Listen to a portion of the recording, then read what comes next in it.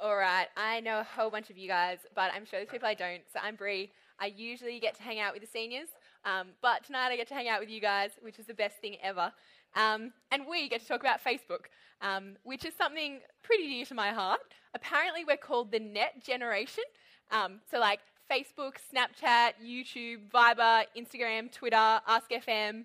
What else do we use that's on the net? Shout Skype, always. Oh, Kik? Tumblr, MySpace, old school, MySpace. Everyone uses MySpace. Good stuff, guys.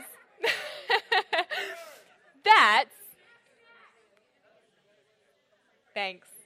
That's our world, right? All of those things are the places we live and breathe. And so tonight we're asking the question, does God care? Does God care what your profile picture is? Does God care about the stuff that you like on Facebook? Does he care how much time you spend on there? If you don't have Facebook, tonight as we say that, think like the internet or your mobile phone. It all kind of is the same thing. It all applies in the same way. So this is week 2 in our series on Jesus and beer, Facebook and sex. And I reckon there's one big thing that ties all of these talks together. I reckon if you went and asked someone, they'd be like, nah, man, the Bible hates stuff like that. The Bible hates beer, the Bible hates Facebook, the Bible hates sex. But I reckon the thing that we're going to see over these few weeks is that the Bible isn't down on these things. The Bible actually says that each of these things is a really good gift from God. And what matters is how we use it. And so the great thing about this series is that we get to see how really great and glorious truths about God affect all those really little details of our lives. And it's important that God does affect those ordinary details because almost all of our lives are made up of ordinary moments. Nothing spectacular happens most days, right? And so that means that if Jesus isn't king of your ordinary moments, he's actually not your king at all because he won't be your king most days. So I'm going to pray and then we're going to get stuck into the Bible. Lord God, we know that you are a great and glorious God. God, we know that you can see the whole world and you have big plans that extend over all of history. But God, we also know that you're a God who cares about those ordinary moments. God, we want to pray that as we think about Facebook and how you affect Facebook, that you would actually change the way that we think, that you would change the way that we feel, and that you would change what we do. God, help us to be people who show you to be king in all of our lives. Amen. All right. So, have you ever checked out somebody else's profile picture and wondered why they chose it? I have all the time. I reckon your profile picture says something about you. It's like the ultimate form of self-expression. It's me choosing exactly how I want all my friends to see me. And so, I had a bit of a stalk of my friends this week and of some of your leaders. And I reckon there's 3 types of profile pictures. So I'm going to show you some of them. The first one is the couple photo. So the couple photo is usually, listen up guys, the couple photo is usually a picture of the person and their best friend or their girlfriend or their boyfriend.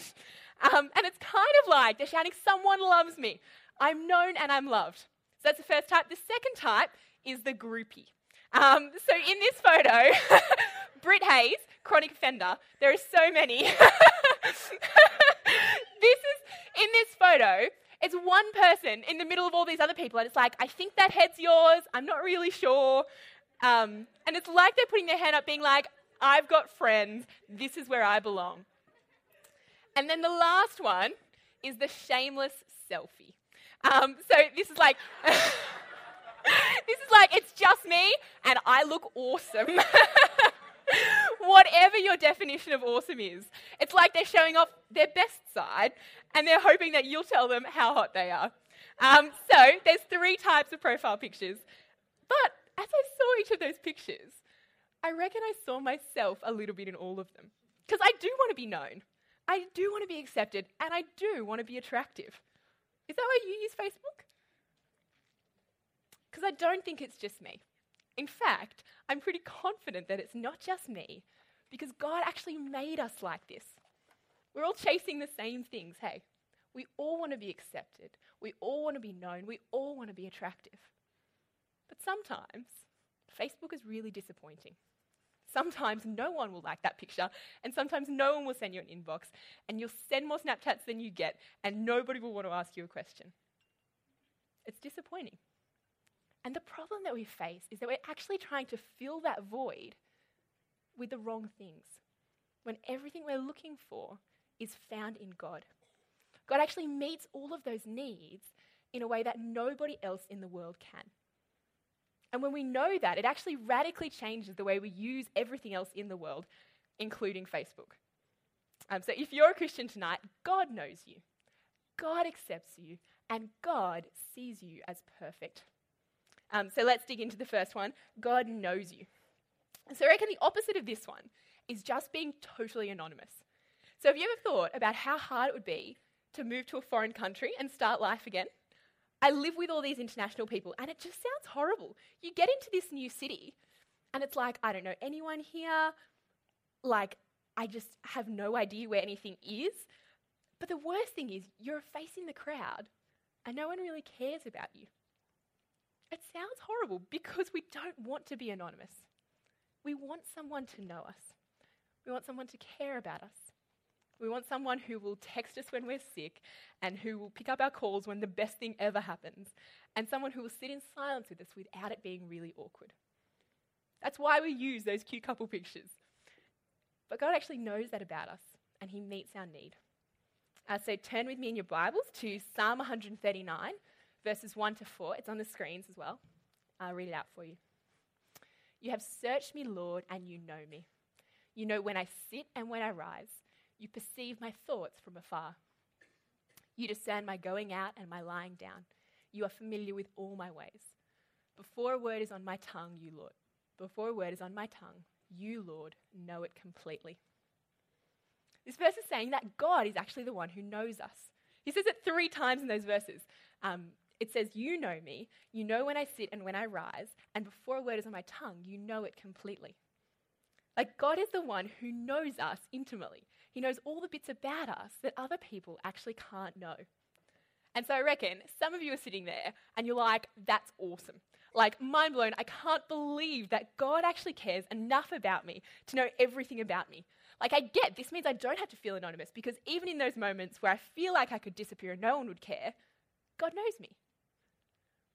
It's pretty cool. But I reckon some of you are probably sitting there and being like, oh crap, that's really bad. Like, God knows me. He knows what I'm thinking. He knows the stuff I do when no one's around. That's scary, because it's like, man, I know God doesn't want me to do, but I am, and I thought he wouldn't know, but he does. It's okay. Jesus came for you. He came for me, for people who need forgiveness and come to God asking for it. So God knows us, and that's actually got to change the way we use Facebook, doesn't it? That truth is huge. I reckon, firstly, it means that Facebook doesn't have to be the place you turn when you feel anonymous. Have you ever thought about talking to God instead of talking to someone on chat? We call it prayer. Have you ever thought about listening to God instead of scrolling down your newsfeed again? That's reading the Bible. Because we're known by God, we're actually set free from our need to be known through Facebook, so we don't have to waste our lives on it anymore. John Piper says that one of the biggest uses of Facebook will to prove on Judgment Day that you actually did have time to pray. Facebook isn't a bad thing, but do something with your life that matters more than just getting notifications. I'm speaking to myself as much as I'm speaking to you guys, but we're known. We don't need to spend all of our time on Facebook. It actually goes the other way as well. So you're known, and that means that everything you do on Facebook or YouTube or Snapchat, God knows about. I reckon it can feel really anonymous, hey? Like, you kind of sit at home behind your computer and you can kind of say things that you wouldn't be able to say to someone face to face. But I reckon it also means that as you sit there and you click through their photos and you Snapchat that photo, you say that thing on chat, it can be really, really easy to lust after people. And God can see that. Because none of us are married. That is actually outside of God's plan for sex. Anything sexual using any of these things is outside God's plan for sex. So God knows me and my sin, and I'm heaps grateful for his forgiveness. But because of that forgiveness, we actually need to stop using the net for stuff that God hates, and that includes sexual stuff. If that's you, maybe you need to delete your Facebook. Will you go home and do that tonight? Maybe you need to stop Snapchatting people of the opposite gender or the same gender, whatever it is. Do that. Maybe you need to only use the internet when there's other people around. Do what you need to do because you're known. Okay, that's the first one. The second one is God accepts you. So some people's profile pictures with a couple photo, and then there were the groupies. Here's another one. John Hanlon, also a chronic offender. These are the ones where it's like, I think that's John, maybe, I think I can kind of see the top of his head. These are the ones that it's like, screams like, I've got all these people, they think I'm awesome. This is the place where I'm accepted. Why do you reckon we want to be accepted? I reckon it's because we don't want to be rejected. It's really scary. Like, have you ever been that person who was rejected? Have you ever been that guy who thought she liked you, and so you plucked up all your courage and you asked her out and she just looks at you and she's like, nah. Or, I've never been that guy, but I have been the girl who, when I was in year 12, one of the most popular guys in my year had this huge party for his 18th. And so he literally invited a whole group of my friends and then got to me, didn't invite me. And all I wanted was to be accepted. God actually knows that about us. He knows how much rejection sucks. And he meets our need. So check out Romans 15:7 with me. It'll be on the screens as well.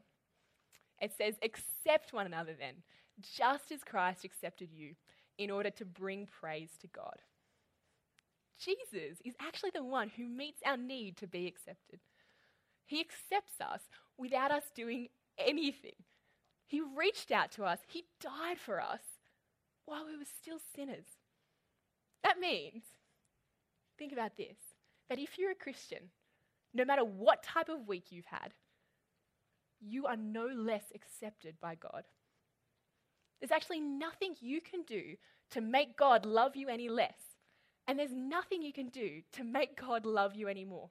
You are entirely, perfectly accepted. If you're not a Christian, and I know there's a whole bunch of you guys, don't you want someone to accept you like that? Like, will you come to Jesus and take that acceptance? It's so good. Being accepted actually also means that we're accepted by Jesus into his family. And so, take a minute, look around you. God has saved so many of you guys. He saved her and him and all of you guys. There's so many of you. Because he's accepted us, we accept each other and we become family. So either youth is your family.